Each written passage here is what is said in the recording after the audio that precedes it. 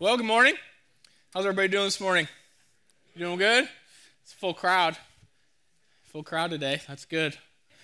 So, you've all heard this phrase, men are from Mars and women are from Venus. That's right. We all know about it. Whether you're married or not, you know there is a big difference between men and women. There just is. I've got 2 little boys and a little girl. My boys love to fight one another, and my little girl, who just turned 1, seriously, she will bring me a handful of bows out of her closet and want to try them on. And I'll put one on her head. She'll look at me and bat her big, beautiful eyes, and she's like, tell me I'm beautiful. And so I'm serious. So I do. You look pretty, Ellie. You look really pretty. She'll take it off, and here's another one. Let's try this one on. It's crazy. My boys never did that. They never did that, right? There's a big difference between men and women. Wes and I often joke, and I might dig a hole here. Lynn's not here, so yeah. Hopefully she doesn't listen online. We'll edit this part out. You're like, where is he? Where are you going? I'll tell you. We joke a lot. We drive old cars because it's cheap and economical, and I like my Buick. It's nice. Rachel doesn't, but I like it. We drive old cars, and when we ask our wives if there's a car problem, their response, what they give us, is usually not very helpful. And it's not because they're not trying. They do try. They just don't speak car, right? Not all women are like that, but the women in our lives are. Now, I'm done with you, and I'm just going to dig this hole by myself now, so you're out of it. You're out of it. When we do construction projects in my house, there is conflict, usually. And I told Rachel before we get up, I was like, I'm going to make fun of you, Rachel. She's like, oh, great. It's like, okay, you'll be okay. I'm going to throw myself under the bus later. So everybody's like, it's got tense. Just calm down. It's okay. We have a great marriage. We're working on it. But when we do construction, there's conflict, right? And it's not about what we're going to do. We actually have very similar taste. And so we're on the same page normally. And I have this annoying habit when there isn't conflict to, with my tone, act like there is, right? And so we'll be having a conversation about the same thing, and it feels like an argument. It's like, oh, I'm not arguing. Why are you, what? And it's my tone. I have a tone problem, right? And so we'll explain things. It's like, hey, this is what I'm going to do. I'm going to knock this down and build this and put this tub here, knock this down. And then I'll look at her, and it's like, she looks confused. I'm like, what about what I just said wasn't clear? It's perfectly clear in my head. I spoke the words. You heard it. Are you stupid? No. Give me some credit. I'm old enough and wise enough. I'm not super wise, but I've been in Jesus long enough that you never ask your wife, are you stupid? So the words don't actually come out of my mouth, but the way I say things make it sound like, well, are you stupid, right? So I'm aware of this. I have a tone problem. It's not okay. It's not, well, that's just Levi. That's just his personality. No, it is my personality, but it needs to change. And so I'm working on it. Pray for my wife. But we have these communication breakdowns where we can be talking about the same thing. We're actually both on the same page, and yet it's like we can't come together. We all experience this because men and women communicate vastly differently. We just do. We do. We can be talking about the same thing, but the way that we explain it, we can even be agreeing with one another. But the words that don't come out, it sounds like our wires are crossing. Now, sometimes there's a complete breakdown in miscommunication. She's hearing things with the pink earmuffs, and I'm speaking with the blue megaphone, and it is just not connecting, right? That happens too. That's exactly what is happening today in our text. Okay, if men and women are from Mars and women are from Venus, then the crowd we're going to read about is from Earth, and Jesus is from heaven. And so there's a big breakdown in communication because they're coming at things from an earthly perspective, and Jesus says things that from an earthly perspective are crazy, and they're like, what? And they grumble, and they complain, and then they leave. So there's a big miscommunication because the crowd is from Earth, and Jesus is from heaven. So I want to look at this text with you this morning and hopefully break down this misunderstanding in hopes that you and I are going to leave in a better place than what this crowd does. So I want to read about it in its entirety, and I apologize up front. This is way too many verses. You say, why did you do this? I'm like, I don't know, but we're going to do it. We're going to read all of it in its entirety, and then we're going to look at it in a way that is actually, if you're going to study the Bible, if you read the Bible and you're like, I don't know what this says, like I know we all feel that sometimes. There are 3 questions that you can ask when you're coming to the Bible that are super helpful we're going to use to analyze this text this morning. What does this text say about me as a person, as a human?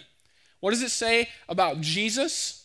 And then if any of this is true, what are we supposed to change? How are we supposed to live differently? What are we supposed to do in response to who Jesus is? So as we read, think about those 3 questions. What does this tell us about human nature? What does this tell us about who Jesus is? And if this is true, what are we going to do with Jesus? Okay, let's read it together. This is John chapter 6, starting in verse 25. When they found him on the other side of the lake, so Jesus had he fed the 5,000 miraculously, and then he walked on water. 2 huge miracles. Remember that. When they found him on the other side of the lake, they asked him, Rabbi, when did you get here? And Jesus answered, very truly I tell you, you aren't looking for me because you saw the signs I performed, but you ate the loaves and had your fill. Do not work for the food that spoils, but for the food that endures to eternal life, which the Son of Man will give you. For on him God the Father has placed his seal of approval. And then they asked him, what do we do to do the works God requires? And Jesus answered, the work of God is this, believe in the one he has sent. And so they asked him, well, what sign are you going to do for us? What sign will you give us so that we might believe in you? What will you do? Our ancestors, they ate manna in the wilderness, as it is written. They're trying to get him with the Bible, quote scripture at him. Look, it's written. Here's what it says. He gave them bread from heaven to eat. Where's the bread, Jesus? And Jesus said to them, very truly, I tell you, it's not Moses who's given the bread from heaven, but it is my Father who gives you the true bread from heaven.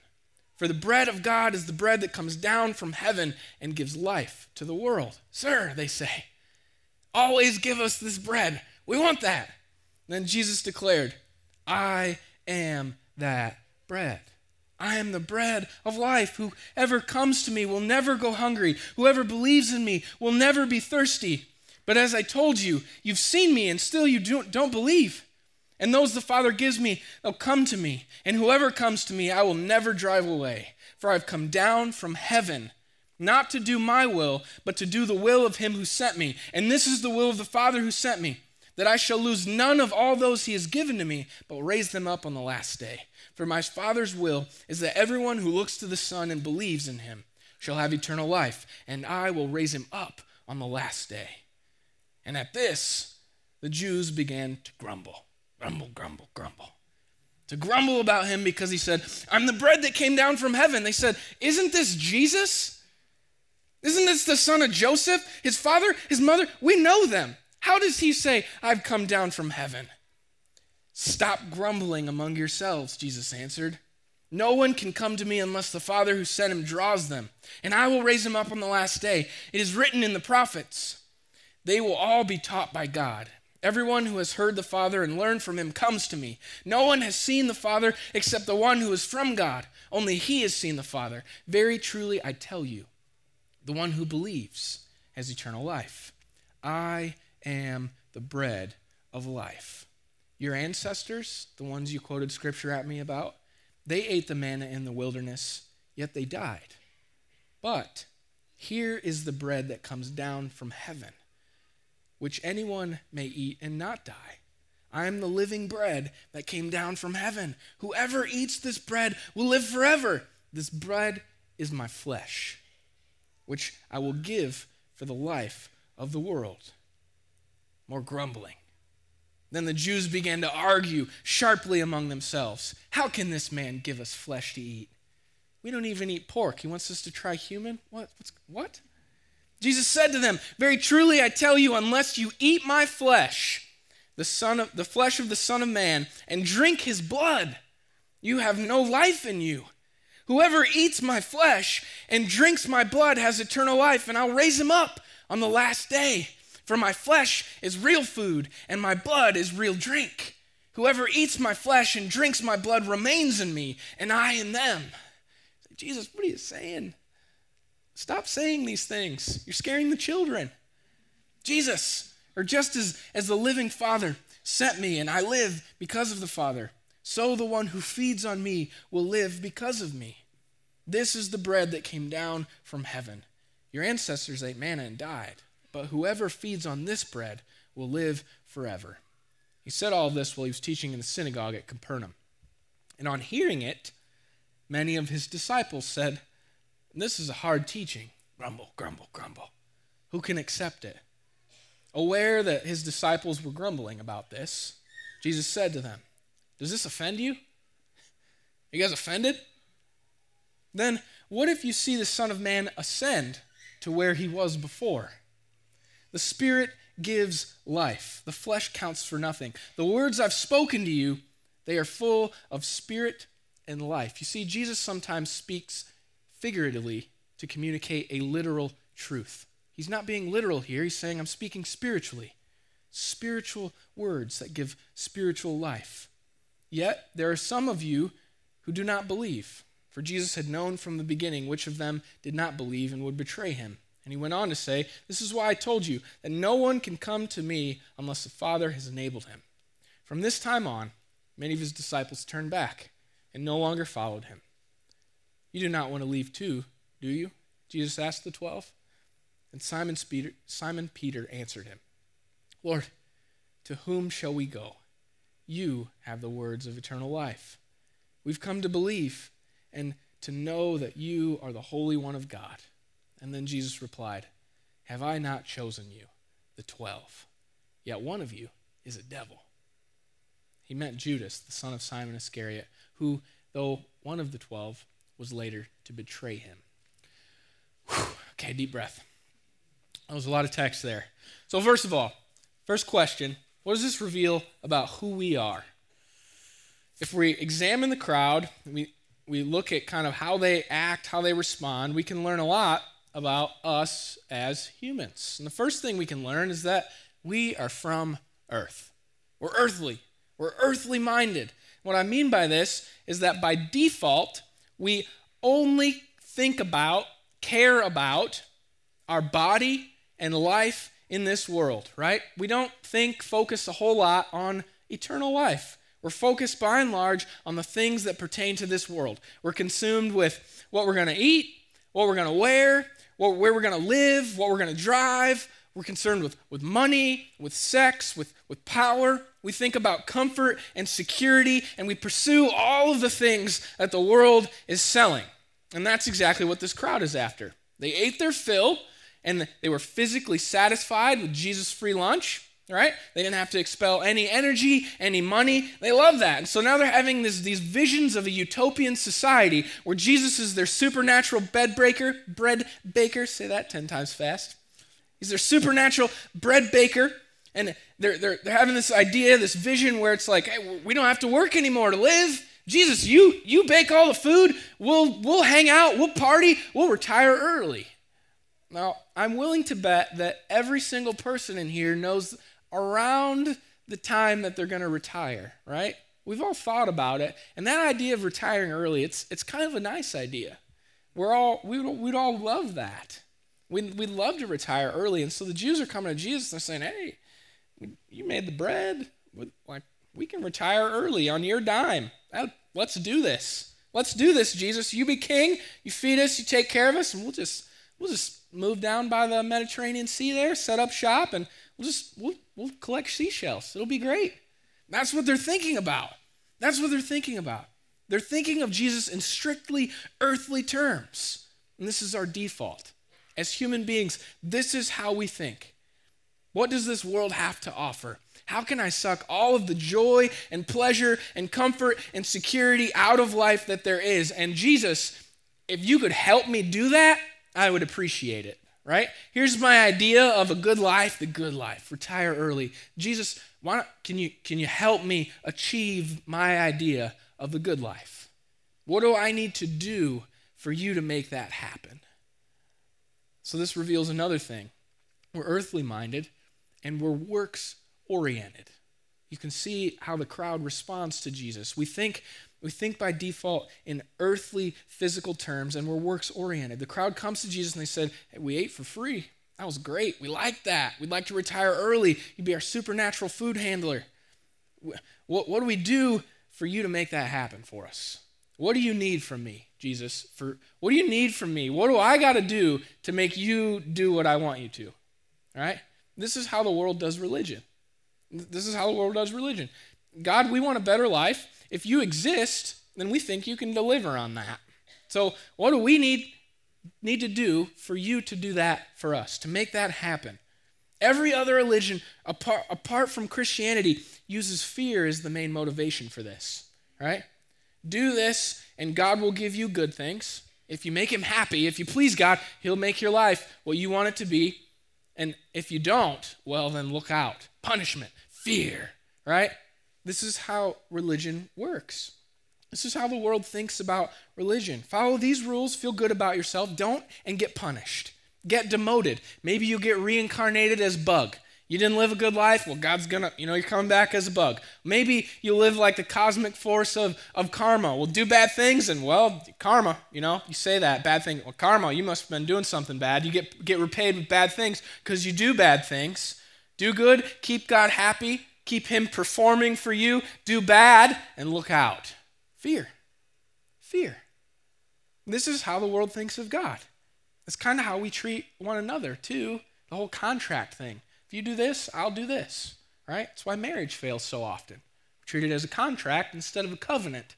Regardless of how you love, I'm going to love you. Doesn't matter. You treat me bad, you get sick, it's not fun anymore, I'm in it because this isn't a contract. It's not about what you do, it's about the covenant, the commitment that I've made. But that's not how we think. We think in terms of contracts. Of do this and then this will happen. Perform and good things will happen. Fail and bad things will happen. And we hear this all the time. If you speak to someone towards the end of their life, well, I sure hope I did enough. That's this thinking at work. I sure hope I did enough. I hope I did enough that God will let me in. I hope I did enough that good things will happen. I hope I did enough. I hope I did enough. It's our default setting. It's wrong. And we'll get to that in a second. So we're earthly minded by default. We think God needs a good performance from us so that we can get him to do what we want. What else can we learn about this passage? Well, another thing I think we can learn is that we love supernatural power, and we're not a big fan of objective truth, right? The crowds love the miracles. They loved it. Jesus walking on water. He's giving free bread. He's healing people. It's awesome.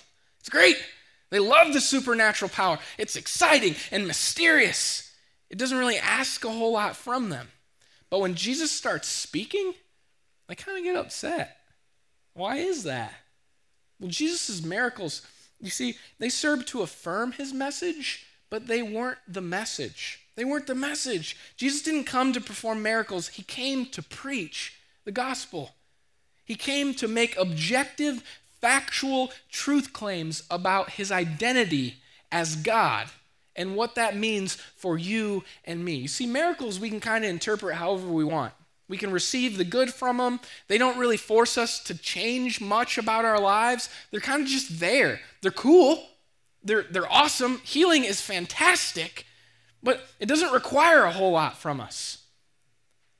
But when Jesus starts preaching, when Jesus starts making objective truth claims, those truths that he's sharing start to threaten these people and our way of life, the way we live, the way we think, the way we spend our time, our money. They begin to impose on us. You see, if what Jesus said is true, we might have to change some things. We might have to think differently about some things. We might have to start living a little differently. And we don't like being told what to do. So we like the supernatural miracles, but we don't like preachers. We don't like preachers. We don't like people making objective claims, trying to say this is true, live differently. We don't like that. Miracles can be interpreted however we want, but you can't manipulate the truth. 2 + 2 is 4. Doesn't matter what you say. You can't change it. You can't. It forces us to make a decision. And we don't really like that. See, truth requires change, and we don't like change, and we especially don't like change if the changes that are required were not our idea. That's hard.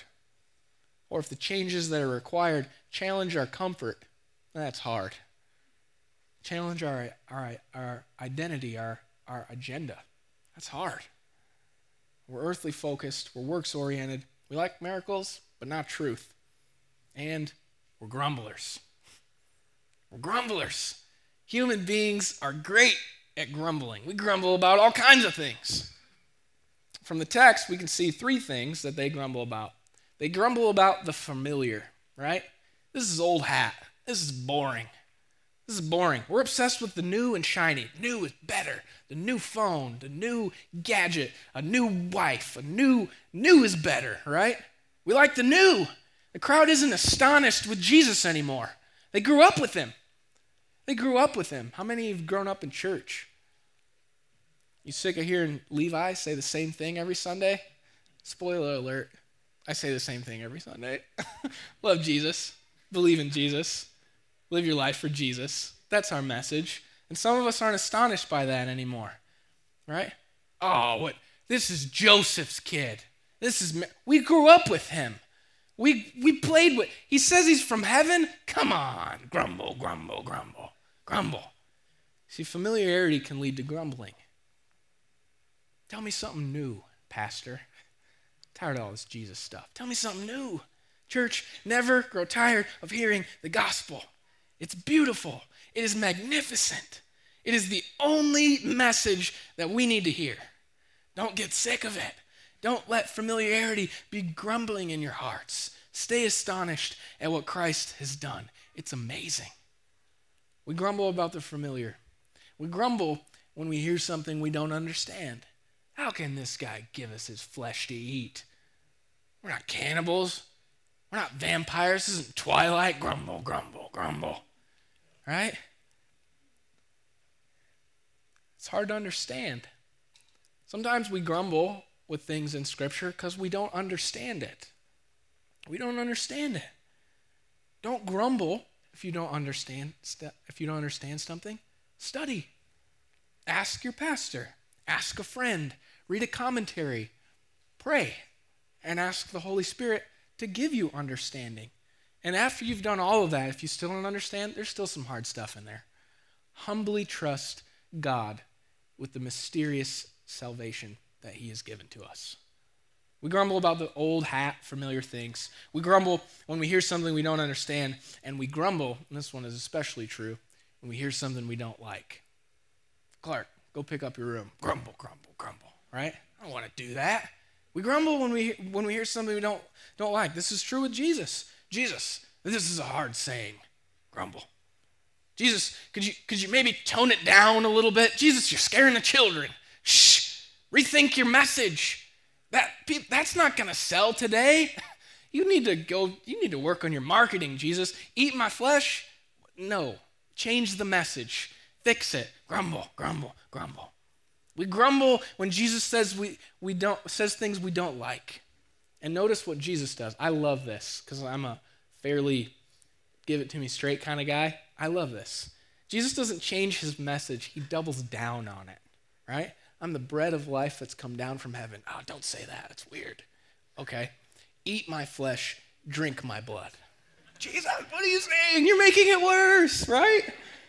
You see, church, we can come to the Bible and try to change the things that we don't like and grumble about the hard truths that we don't like. No, that's not what it means. Here's the correct interpretation. If you study history and this, that, and the other, well, this is what it really means. Grumble, grumble, grumble. It doesn't mean what it looks like it means. You're reading it wrong, right? Let's change it. We can grumble about those things and try and change Scripture that we don't like, or we can receive God's message as it is and receive it for what it was meant to do. We can seek to change and grumble about the things we don't like, or we can let the Word of God change us. And that's what it was meant to do. You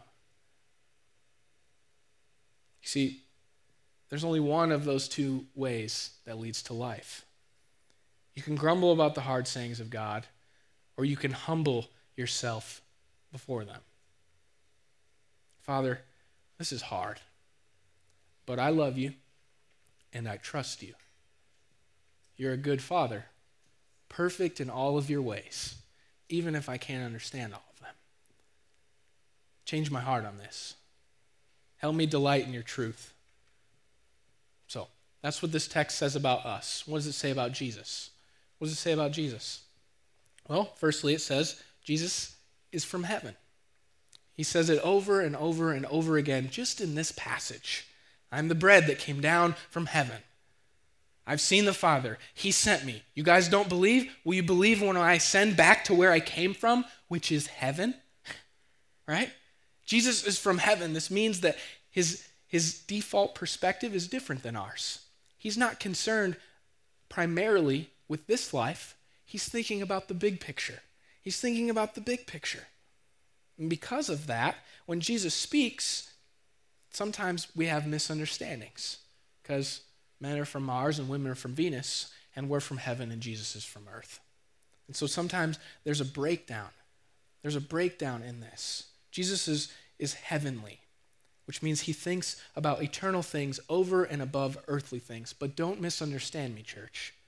I'm not saying Jesus isn't concerned with your life here and now. He is. He made your physical body. He made you to need food and need sleep. He made all that is, and he said it was good. Jesus loves the physical realities of this life, and he cares about them. But he doesn't want any one of us to think that's all that there is. And so Jesus comes from heaven to lift our eyes beyond earth, beyond the sun. He comes down from heaven and he says, lift your head, weary sinners. Look to me.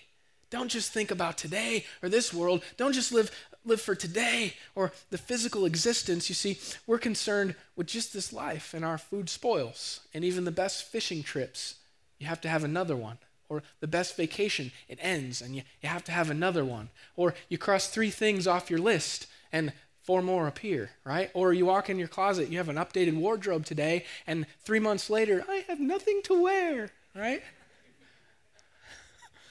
That's because this life is frustratingly fleeting. And so Jesus says, loved one, there's so much more. Lift your eyes. Look up. Look up. Find your meaning beyond this world. Find it in me. The crowd is living for today, and Jesus sees that they're missing out, and so he confronts them. He's heavenly, and he is also confrontational. He's confrontational because Jesus loves us. He will not allow us to go through this life deceived and delusional. He will confront us when we hold mistaken views about him or about our reality. As we learned last week, Jesus isn't a pushover, and he is more committed to truth than our personal happiness. See, if we're happy but deceived, Jesus knows that it's not real happiness. It's death dressed up in a tuxedo, right? So he'll drop truth bombs around us to shake us up, to make us aware of the darkness that we're living in. But he does so in a very personal and relational way. He doesn't confront us from heaven. He comes down from heaven to earth. He's relational. He's confrontational. He's relational. Remember we talked about how we're kind of works-oriented, and we like religion and rules, and we like to relate to God based on fear. And this is how all religion apart from Christianity is built. But not so with Jesus. See, Jesus is the only God that came to us. He doesn't stand far off and say, okay, get to me. He says, no, you can't. I'm coming to you. I'm coming to you. He doesn't stand far off and say, well, I hope you can get up here, and if you don't, hell's going to pay, right? Oh, yeah, nice try. No, that's not God. He comes down to us. He meets with us because he doesn't want religion based on fear. He wants relationship based on love. You see, he came to do the works that you and I could never do so that we could enjoy a relationship with God. It's not that God isn't concerned with works. He is. But he knows that you and I and no one could ever perform them perfectly to earn salvation, to earn relationship, to earn joy. So he sends Jesus to do the work that you and I could never do. And so we look to Jesus. We look to his finished work. and we receive relationship. And that should put a loving feeling in your heart, where it's not that works don't matter. They don't matter in salvation. The only work that matters is the work of Jesus. When you understand that Christ came and he loved you and he moved towards you while you were still unworthy, that should fill you up with love.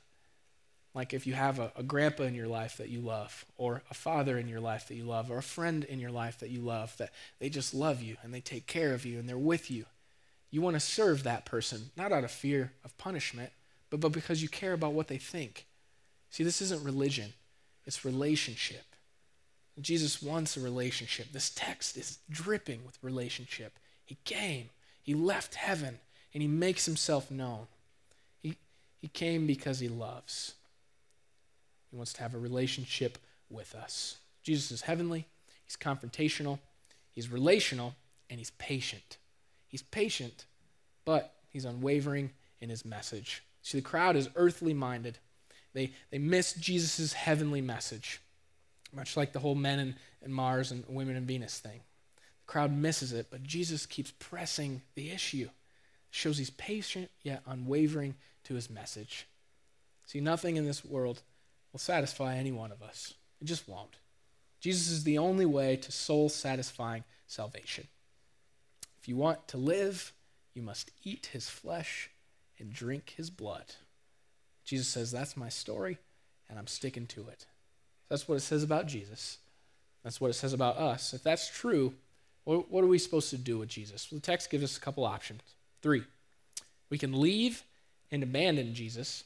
Say, nope, not doing it. This is overt unbelief. It's like you're clear, you don't love Jesus, you don't want anything to do with Jesus. I tried that Jesus thing. I was cool with the promises of Jesus. Those are great. I want to have a satisfying life. I want to get friends and family. I thought he could help me get what I want in this life, but then he started to try and change me.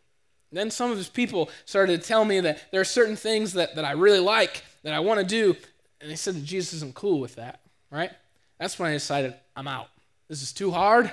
It's not worth it. Some of it didn't even make sense. You can keep all that Jesus stuff. All that cult Jesus stuff, you can have it. I'm out of here. I'm out. That's the one response.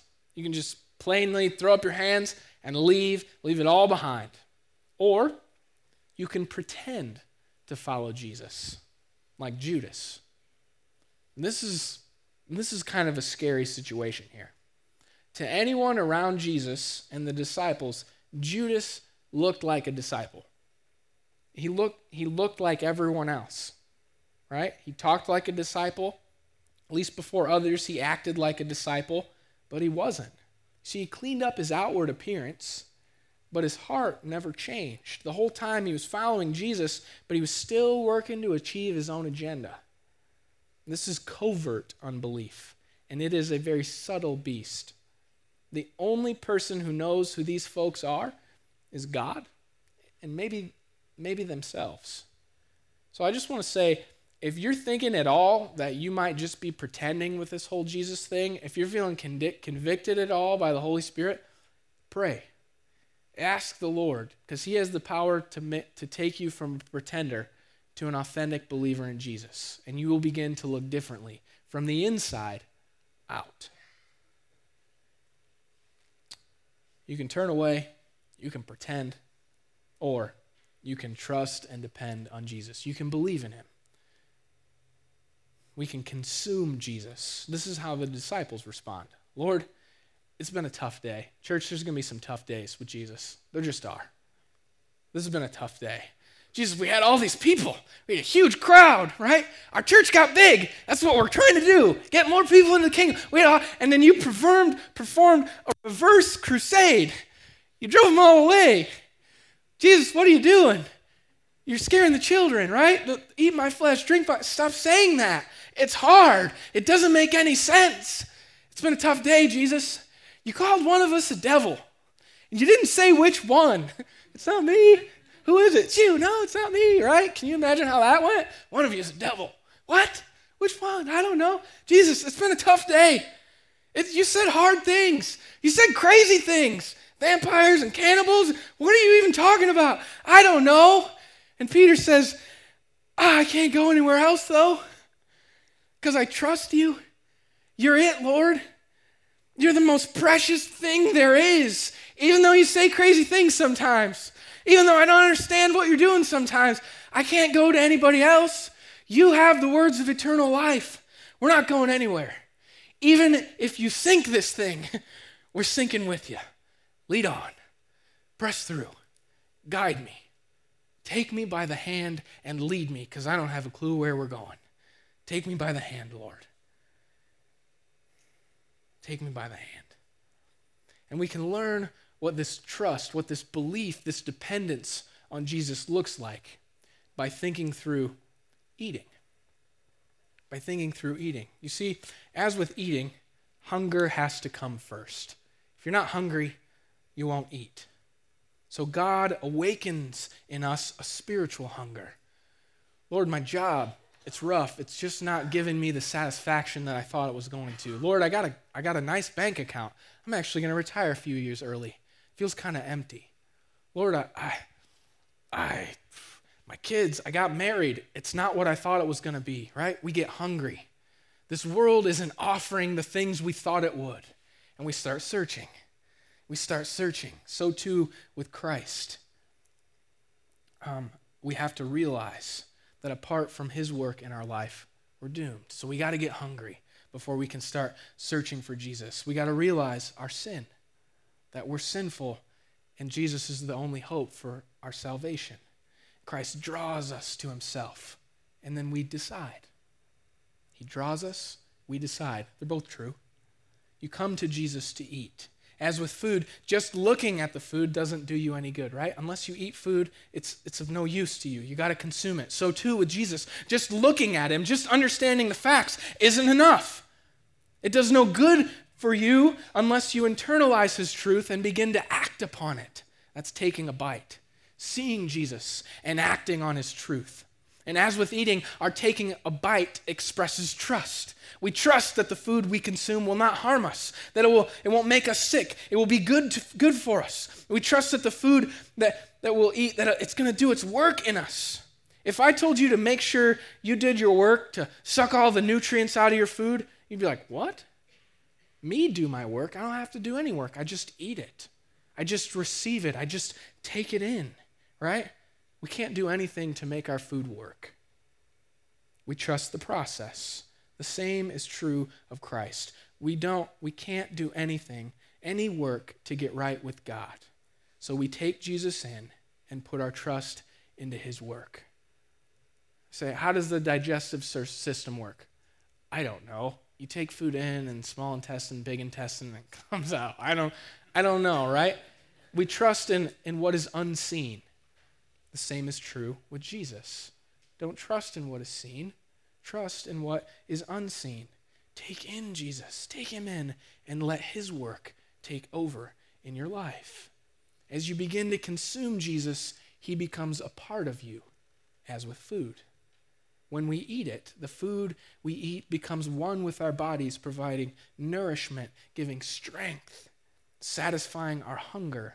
So too as we take in Christ, we're united to him in a very unique and mysterious way that brings nourishment to our souls, joy that the world can't take away or explain, power to live life. It satisfies us. And lastly, as with eating food, you can't eat for someone else. Consuming Christ is personal. Just as no one can eat a meal for another, no one can express saving faith for someone else. The decision lies on you.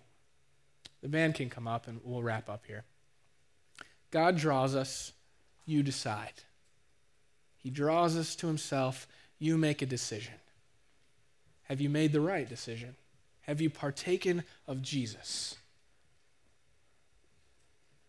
Or have you decided to follow him? See, God provides the meal. We have to take it in. Is Christ a more real part of your day than breakfast, lunch, and dinner? That's a good question. It might not always be true. Hopefully it's more true in your life than not. Is it difficult for you to think of life without Jesus? Lord, where else would I go? Are you more concerned with your works or with God's works through Jesus in you? That's a tough one. Feel like you don't measure up? You're thinking works-minded. You do measure up, not because of how you perform, but because of how Christ performed for you. Jesus said, I'm the bread of life. Eat my flesh, drink my blood, and you'll live. You'll live. Consume Jesus, church. He's the one who can provide you with the nourishment for your soul. Stop eating junk food. It doesn't satisfy. Eat the true food.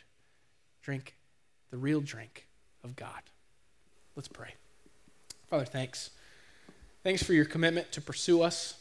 Lord, thanks for confronting us when we have mistaken ideas about who you are. Thanks that you are unwavering in your commitment to the truth. Lord, help us when we don't understand, not to grumble. Help us when we don't like what you've said, not to grumble. Help us humble ourselves before your word. And Lord Jesus, go to work on our hearts. Change us from the inside out. Help us not to turn away. Help us not to pretend. But Lord, make us authentic believers who consume Jesus daily. Nourish our souls. We love you. It's your name we pray. Amen.